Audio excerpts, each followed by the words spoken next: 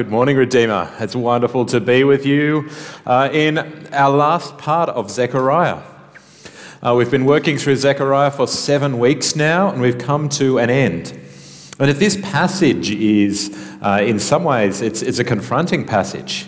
There's some confronting and hard parts in it. This is a passage which I think really draws together the themes of all of Zechariah.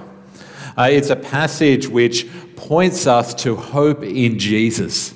And for that reason, I'm really excited to be in this passage with you today. So please keep your Bibles open. The text is there in your outlines, or you can pull it up on your phone. But let's pray that God would show us wonderful things in His Word. Father, thank you that you speak to us. Thank you that in Jesus, your promises to us are yes. Oh, Father, thank you that you are at work in this world. So, Lord, give us eyes to see it. Help us to see you clearly in your word today. Draw us to you yourself in dependence and in hope. It's in Jesus' good and great name that we pray. Amen. Well, last year when Pastor Dave asked me which book I would like to preach a series on, if I've got about 7 weeks early in the year, which book would I want to preach a series on, I knew the answer immediately: Zechariah. So it's my fault. So if anyone wants to know, Zechariah. And it wasn't because of the dreams. It wasn't because of the crazy pictures of things with wings and lead lids and the strange dreams. It was because of an idea that we've seen throughout Zechariah, which is the day of small things. Zechariah was written to people who lived in a day of small things, where God had made great promises, yet their experience, what they could see, was pretty small. God's people had returned to Jerusalem, which was meant to be God's city, yet it was in ruins. God's people were to rebuild the temple, where God was meant to dwell with his people, dwell on earth. Yet the temple was in ruins, and the project to rebuild it seemed impossible. It was a day of small things. But even as we progressed through Zechariah, we saw that God did what seemed impossible. The temple was built. People did return. The city began to function again. Yet even then, it remained a day of small things, didn't it? The temple was built. The leaders were raised up. Yet the temple was tiny compared to the old temple, Solomon's temple. They were in the city, yet it was tiny. It was pathetic compared to what it had been, and it was tiny compared to what God had promised. And as we hear about the day of small things in Zechariah, I think we can resonate with it. In many ways, we live in a day of small things. God has promised us that we are his people, that all who trust in Jesus are his people, loved by God, yet we sometimes don't feel this love fully.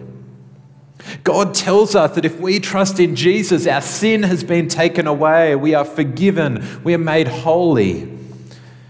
Yet we know that we still struggle with sin every day. Jesus has promised that he is building his church. The gates of hell will not prevail against it. Yet day by day, maybe in our church or in our small group, it can feel like, actually, we're pretty vulnerable. It feels like it wouldn't take the gates of hell to stop what God is doing here. And as we look around the world, we know that Jesus is Lord of all, that all authority in heaven and earth has been given to him. Yet we see so many who don't trust in Jesus.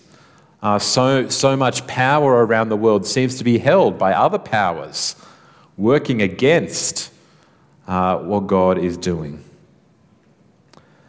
Yet as Zechariah speaks to those in the day of small things, as it speaks to God's people then and speaks to us today, this passage and all of Zechariah tells us something very clear. For you who live in the day of small things need to remember that there is a big day coming. There is a great day coming, the day of the Lord. And on the day of the Lord, God will be king over all the earth. It's summed up in verse 9 of this chapter. Verse 9, and the Lord will be king over all the earth. On that day, the Lord will be one and his name one. For anyone who feels like they're living in a day of small things, anyone who feels like their experience doesn't measure up to what God has promised or what they hope for, God said there is a day coming, there is a great day coming when the Lord will be king over all the earth. And we'll see this in four ways throughout today's passage before we think about what it means for us today. And the first of those ways is that on the day of the Lord, judgment is coming for God's people. And it will be terrible judgment. And we hear from verse 1, behold, a day is coming for the Lord, when the spoil taken from you will be divided in your midst. For I will gather all the nations against Jerusalem to battle. So the nations are going to attack Jerusalem. There's a day of judgment coming, a day when God's people will be surrounded and defeated. Even they'll be so defeated that their possessions will be divided in their midst. He says the nations will come against Jerusalem to battle. Now we get a picture of the terrible, what war looked like in those days, the injustice, the evil that happened when a city was overtaken. The city shall be taken, the houses plundered, the women raped. Half the city shall go into exile, but the rest of the people shall not be cut off from the city. This gives us a picture of terrible evil, destruction, the worst of injustice. God said there is a day coming when there's going to be judgment. Those who are indulging in sin, those living in sin, there's a warning. God says, I'm coming to judge all evil, even evil in my own people. He says judgment is coming for God's people, and we see this in the worst terms. Evil, injustice, wrong. But that's not the whole story. He says, on the day of the Lord, judgment is coming for God's people, but salvation is also coming for God's people. Read from verse 3. Then the Lord will go out and fight against those nations, as when he fights on a day of battle. On that day, his feet shall stand on the Mount of Olives that lies before Jerusalem on the east, and the Mount of Olives shall be split in two from east to west by a very wide valley, so that one half of the mount shall move northward, the other half southward. And you shall flee to the valley of my mountains, for the valley of the mountain shall reach to Azel. And you shall flee as you fled from the earthquake in the days of Uzziah, king of Judah. Then the Lord my God will come, and all the holy ones with him. God warns his people there is a day coming when judgment will come, yes, but God will fight for his people. The nations will come and fight against you. They will oppress you. There will be evil, yet God will fight for you. It's a picture of God himself coming. The Lord my God will come. And when God comes, he stands on the Mount of Olives, the mountain just outside of Jerusalem, and he is fighting for his people, protecting his people, defeating their enemies. When God comes, it's so great that there is an earthquake that tears the mountain in half. God says he is coming. He will fight. God's people need not fear these nations, for God will fight for them. Salvation is coming for God's people. Yet if the focus in lots of Zechariah has been on this city, Jerusalem, we start to see that the salvation God will bring is bigger than a city of stone and wood. On verse 6, he says, on that day there shall be no light, cold or frost. It's almost like the seasons are passing away. And there shall be a unique day which is known to the Lord, neither day nor night, but at evening time there shall be light. He's saying there'll be no more darkness. This day there will be light forever. On that day, living waters shall flow out from Jerusalem, half of them to the eastern sea, half of them to the western sea. It shall continue in summer as in winter. A day of salvation is coming for God's people, but not just for one city in one place. He's speaking of the renewal of the whole creation. Salvation is coming, and Jerusalem will be renewed, but all of creation. The seasons, there will be no more darkness, only light. As Jerusalem is renewed, living water will flow from it, rivers of living water, to bless and feed the rest of the world. Salvation is coming. We're told the Lord will be king over all the earth. On that day, the Lord will be one and his name one. We hear the whole land shall be turned into a plain from Geba to Rimmon, south of Jerusalem. Everything will be flattened except his people. Jerusalem will be lifted up. Jerusalem shall remain aloft on its site from the gate of Benjamin to the place of the former gate, to the corner gate, from the Tower of Hananel to the king's wine presses. In these days, Jerusalem was small, tiny compared to what it had been under King David and King Solomon. But these dimensions God gives that said Jerusalem will again reach its larger size, how it was when it was glorious under David and Solomon. He says the land will be flattened, yet my people, my city will be lifted up. It will again be great. Verse 11, it shall be inhabited. There shall never again be a decree of utter destruction. Jerusalem shall dwell in security. The day of the Lord is coming, he says, when I will save my people. We hear in verse 20 that this is a day when he will cleanse his people too. On that day there shall be inscribed on the bells of the horses, holy to the Lord. And on the pots of the house of the Lord shall be as bowls before the altar. Every pot in Jerusalem and Judah shall be holy to the Lord of hosts, so that all who sacrifice might come and take them and boil the meat of the sacrifice in them. And there shall no longer be a trader in the house of the Lord of hosts on that day. God said he's saving his people, and on that day, all of the city will be holy. Wonder if you notice what's sort of missing from this description of the city. Or what's hardly there. Zechariah started talking about the temple. We need to build a holy temple where God and holiness can dwell. And we need leaders like Joshua the high priest, holy people whom God can use. But here it's not talking anymore about leaders or a certain class of holy people. The attention is no longer given to a holy place like the temple. Because God says the whole city will be holy. Even the bells of the horses, which were unclean animals, they will be holy to the Lord. The utensils and the pots used for common purposes will be as holy to the Lord as anything else. God's no longer going to need a holy group of people to serve a less holy group. All his people will be holy. The whole city will be made pure, fit to serve him, fit to be his people. God says he will save his people. And this is a bigger salvation than just building some temple. This is a bigger salvation than just one city. God is bringing salvation for his people, renewing the creation, making all his people holy. But his plans for the day of the Lord aren't just for his people. God also has plans for the nations. And while the nations have done much evil, while the nations, they're told, will continue to oppress, we heard in terrible terms how they would attack and hurt God's people.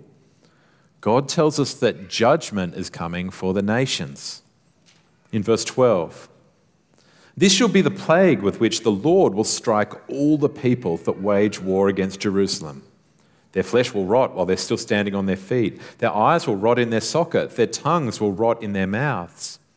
On that day, a great panic from the Lord shall fall on them, so that each will seize the hand of another, and the hand of the one will be raised against the hand of the other. Even Judah will fight at Jerusalem. And all the wealth of all the surrounding nations shall be collected, gold, silver, garments in great abundance. And a plague like this plague shall fall on the horses, the mules, the camels, the donkeys, whatever beasts may be in those camps. God's people would have feared the nations. They knew the great evil that had happened if the nations had attacked them in the past. They feared the evil that would come if the nations surrounded them. The nations would attack them. They knew the injustice that happened. Yet God said, a day is coming, the day of the Lord, when I will judge. I will judge the nations. And this picture of how he will defeat the nations and protect the nations, it's a reversal. Where God's people would be defeated earlier on and their possessions would be scattered, now we're told the possessions of the nations will stream into Jerusalem. Where the nations were fighting against Jerusalem, it's not that a great army comes out of God's people and goes and defeats them. There's an army mentioned here, but it's tiny.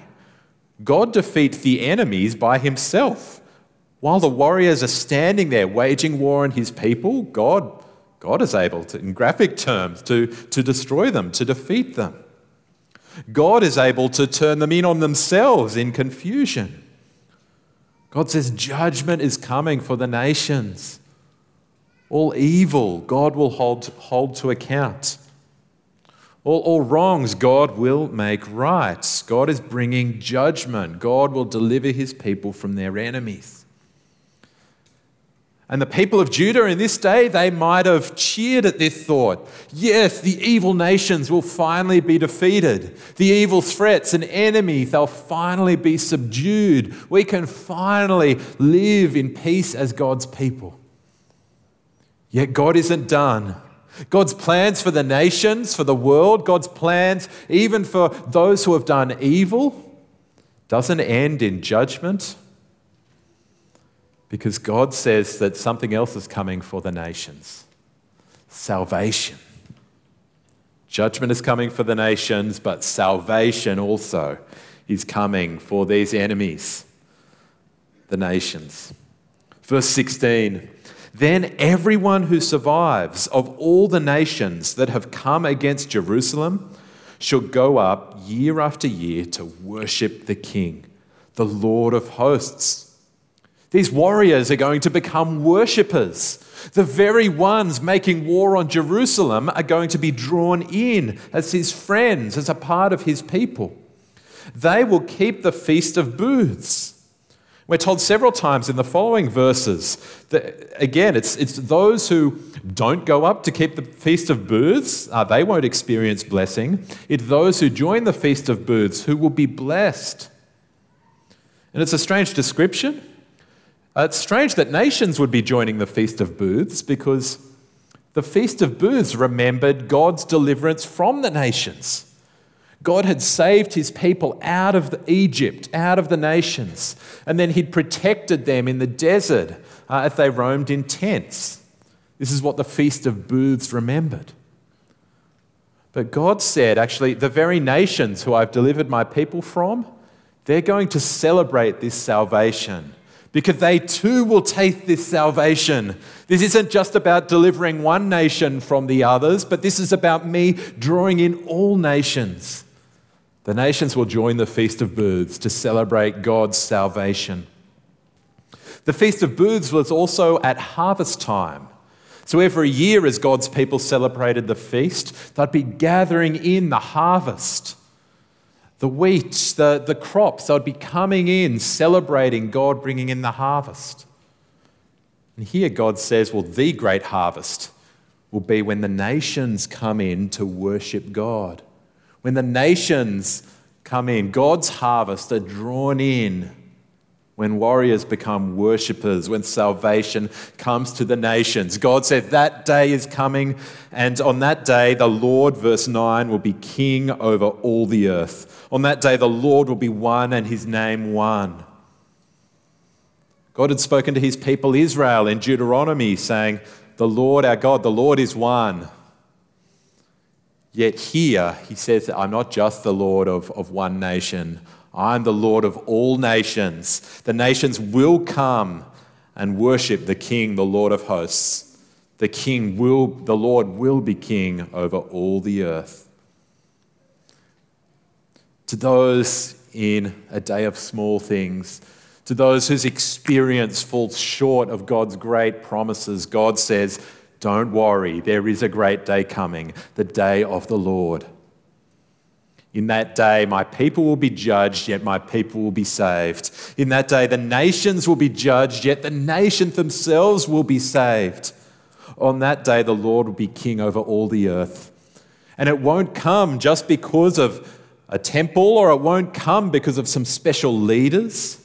It will come as God himself comes, as God himself fights for his people, as God himself brings salvation. God says a great day is coming, the day of the Lord. And so it's important for us to ask, when is this day? This is the most important day when God will bring salvation and judgment to his people, to all the nations. When will the day of the Lord come? Well, firstly, we can see, the day of the Lord is to come. Because we look forward to a day when God will judge the living and the dead. Judgment is coming. One day Jesus will return, judge the living and the dead. Make all wrongs right. Hold all injustice, all evil, all sin to account. But also we look forward to a day of salvation when the humble will be lifted up, when God's people persecuted will be delivered, when every tear will be wiped away. We look forward to a day of salvation. We look forward to a new creation, a creation that seemed to be described here in Zechariah. On that day there shall be no light, cold or frost, like the seasons are passing away. On that day where at evening time there will be light. The end of Revelation tells us that in the new creation there'll be no need for a sun because God is there and it will be light. We're told on that day living waters shall flow out from Jerusalem, just feeding the rest of the world. And in Revelation we're told that on that day in the new creation there will be a river, a stream of water coming from God's throne, feeding the whole of the new creation. We're told on that day the Lord will be king over all the earth. The Lord will be one, his name will be one. There is a day coming when God will bring all things to completeness, when he'll be seen to be king over all the earth, when he will make all of creation new. On that day, there will be no need for a temple because God himself will be there, and everyone and everything there will be holy to the Lord, able to worship him freely. On that day, the last of our sin will be taken away. So we've been declared holy, we will experience that no more sin, not even the presence of sin. On that day, the Lord will be king over all the earth. The day of the Lord is to come.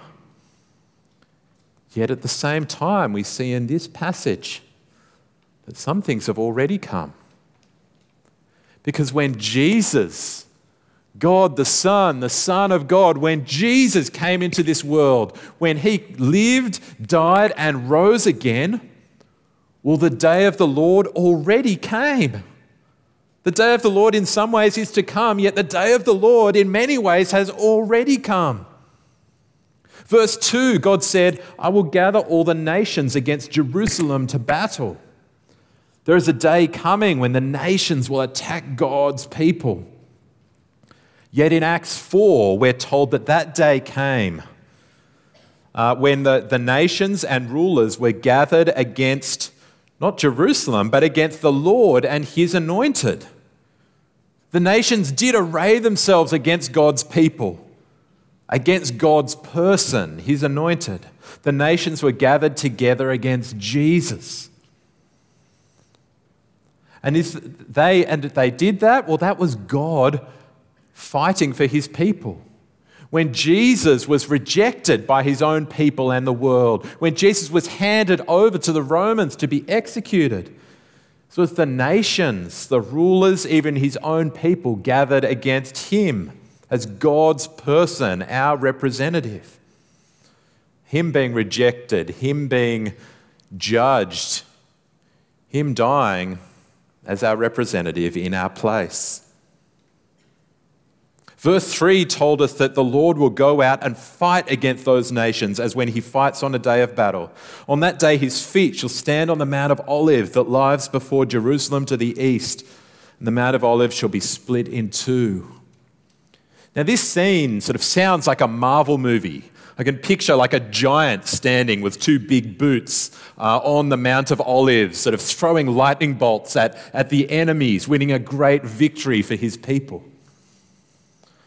And God did win a great victory for his people. God did fight for his people on the Mount of Olives, yet it looked nothing like that, did it?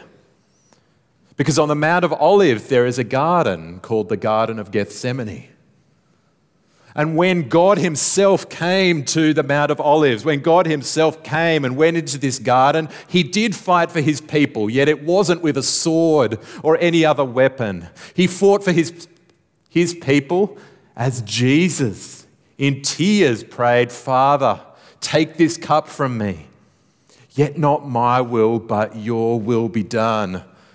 Our God did fight for us on the day of the Lord.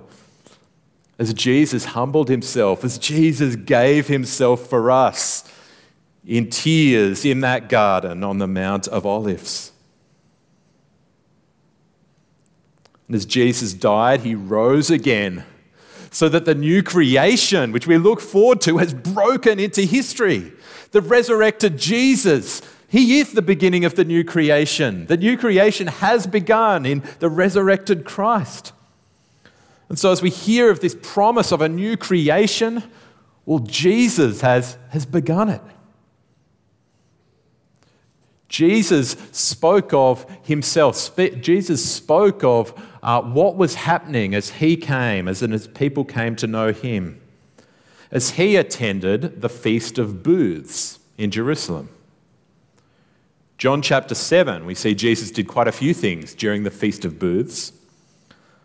Chapter 7, verse 37, we're told, on the last day of the Feast of Booths, the great day, Jesus stood up and cried out, "If anyone thirsts, let him come to me and drink. Whoever believes in me, as Scripture has said, out of his heart will flow rivers of living water." Now this he said about the Spirit, whom those who believed in him were to receive. For as yet the Spirit had not been given, because Jesus was not yet glorified. Jesus was saying this day has arrived when the nations will come and celebrate the Feast of Booths. Yet it's not that they need to come in a certain month in the year or come to a certain city. All who come to Jesus from all the nations, all who come and trust in Jesus, will find that they are God's people. All who come to Jesus will experience his salvation. All who come to Jesus will actually have rivers of living water flowing out of them. Because all who come to Jesus become his people. And it's from his people that his living waters will flow by his Spirit. You see, the day of the Lord, when the nations would stream, when all who survived of all the nations who came up against Jerusalem will go up year after year to worship the King, the Lord of hosts. That day has begun. The nations, we have come. We who were God's enemies, we who fought against him, we've been turned from warriors to worshippers. We've been drawn from being enemies to being friends. As we have come to Jesus, God's harvest, God's ingathering is happening. And we've been called his holy people. Verse 20, On that day there shall be inscribed on the bells of the horses, Holy to the Lord. Now we know Jesus because of his death and resurrection for us. Now we, his people, share his Spirit. Well, all of us have been made holy. There are no special leaders who are closer to God than anyone else. There are no special leaders or special Christians who are more holy than anyone else. All of God's people have been made holy, not because of what we have done, but because of what Jesus has done.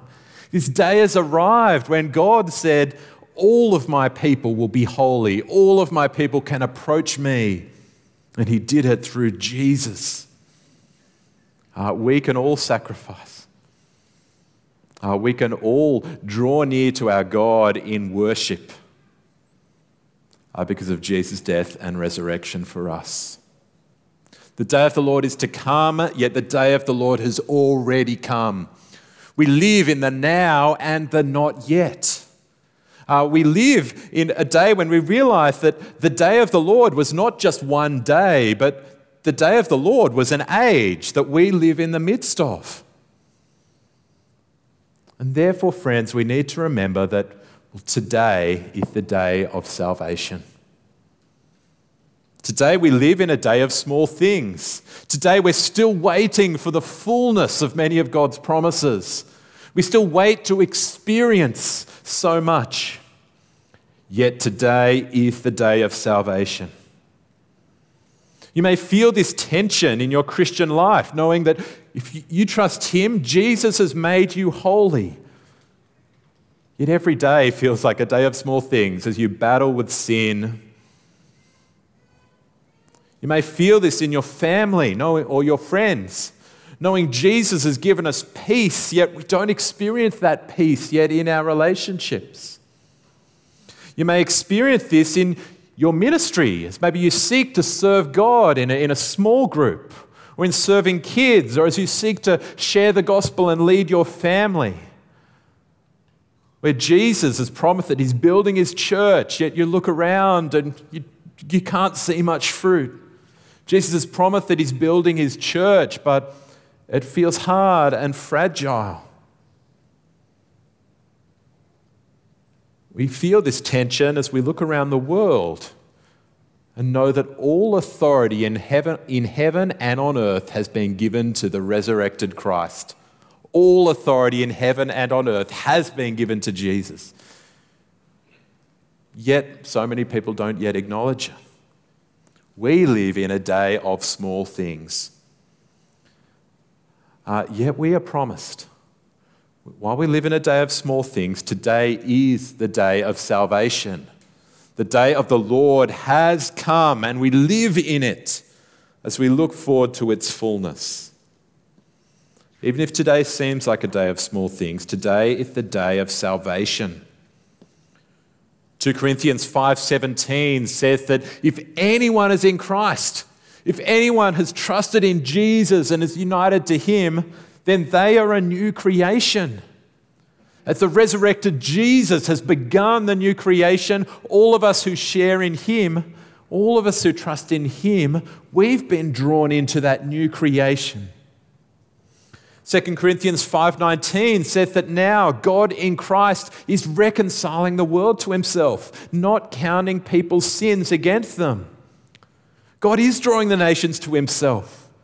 God is drawing warriors to become worshippers, enemies to become friends. God is forgiving sins. We do see this in our midst. We see this in our groups. We see this here in our church at Redeemer. We see it in our city. We see it around the world. We see God is drawing the nations to himself to worship him as the King. And 2 Corinthians 6:2 says that today is the day of salvation. While we still wait for so much, we still wait for the fullness of the day of the Lord. The day of the Lord has come in Jesus. So today is the day of salvation. He's not counting people's sins against them. He's drawing people in repentance and faith to know Christ. And as we seek to trust him in this now but not yet, as we seek to trust him and live for him and serve him now, as we seek to serve him and trust him in a day of small things, we need to remember that God works in small ways to do big things. When God came and fought for his people, his great victory came. His greatest victory came not through something big and impressive, not through what you would call a big day, but through the smallest of days, the smallest of things. Through Jesus, hunched over in tears, praying, "Not my will, but your will be done." This was the day of small things, yet God was using it to win his great victory. God tells us that warriors will become worshippers, that enemies will be drawn in to worship God the King. Yet we see that he did that through a day of weakness, on the day Jesus was crucified. Mark's Gospel, chapter 15, from verse 30, speaks of when Jesus was there hanging on the cross. Those who passed by derided him, wagging their heads and saying, "Aha, you who would destroy the temple and rebuild it in 3 days, save yourself, come down from the cross." So also the chief priests and the scribes mocked him to one another, saying, "He saved others, he cannot save himself. Let the Christ, the King of Israel, come down now from the cross, that we may see and believe." Those who were crucified with him also reviled him. And sometimes our world wants that, don't they? They say, if God is really with you, show us something big, show us something impressive, show us your power if God is really with you. And sometimes in our hearts we can feel like, if only I had power, then maybe God might work. But remember how God won his great victory. Verse 33, when the 6th hour had come, there was darkness over the whole land until the 9th hour. And at the 9th hour, Jesus cried with a loud voice, "Eloi, Eloi, lema sabachthani," which means, my God, why have you forsaken me?" From verse 37, Jesus uttered a loud cry and breathed his last. The curtain of the temple was torn in two from top to bottom. So the way to God was made available for all people. All could be made holy. And verse 39, when the centurion who stood facing him saw that in this way he breathed his last, he said, "Truly, this man was the Son of God." This is the first recorded warrior we have who became a worshipper. And he was drawn in to worship the King, the Lord of the universe, not through a day of big things, but through a day of small things. So friends, don't give up. Keep serving Jesus. Keep trusting him in the small things. Keep speaking the gospel to your children. Keep sharing with your friends. Keep fighting sin, even though it feels small, even though you feel weak. Because God, in the day of small things, is doing great things. That is how he has always worked. We look forward to so much, the fullness of the day of the Lord, yet it has come, so today is the day of salvation. In the day of small things, we entrust ourselves to God who is doing great things. The Lord will be king over all the earth. On that day, the Lord will be one, and his name is one. Friends, that is already true. Yet one day that will be revealed fully for us to see and experience. In the day of small things, we pray, your kingdom come, your will be done. So let's do that right now. Father, you have made such great promises, and Lord, we have seen your faithfulness. In sending Jesus, you did fight for us. In sending Jesus, we see you winning your great victory. In Jesus, we have been drawn from being enemies to being friends, from warriors to worshippers. In Jesus, we find forgiveness. In Jesus, we find cleansing. In Jesus, we find hope that we will enjoy him for all of eternity in his new creation. So help us to trust him, even if it feels like a day of small things. Help us to love him and serve him, even in a day of small things. You've shown us that it's not by our power, it's not by our might, but it's by your Spirit that you work. So, Father, we pray in our lives, in our families, in our workplaces, in our city, in our world, your kingdom come, your will be done. It's in Jesus' good and great name that we pray. Amen.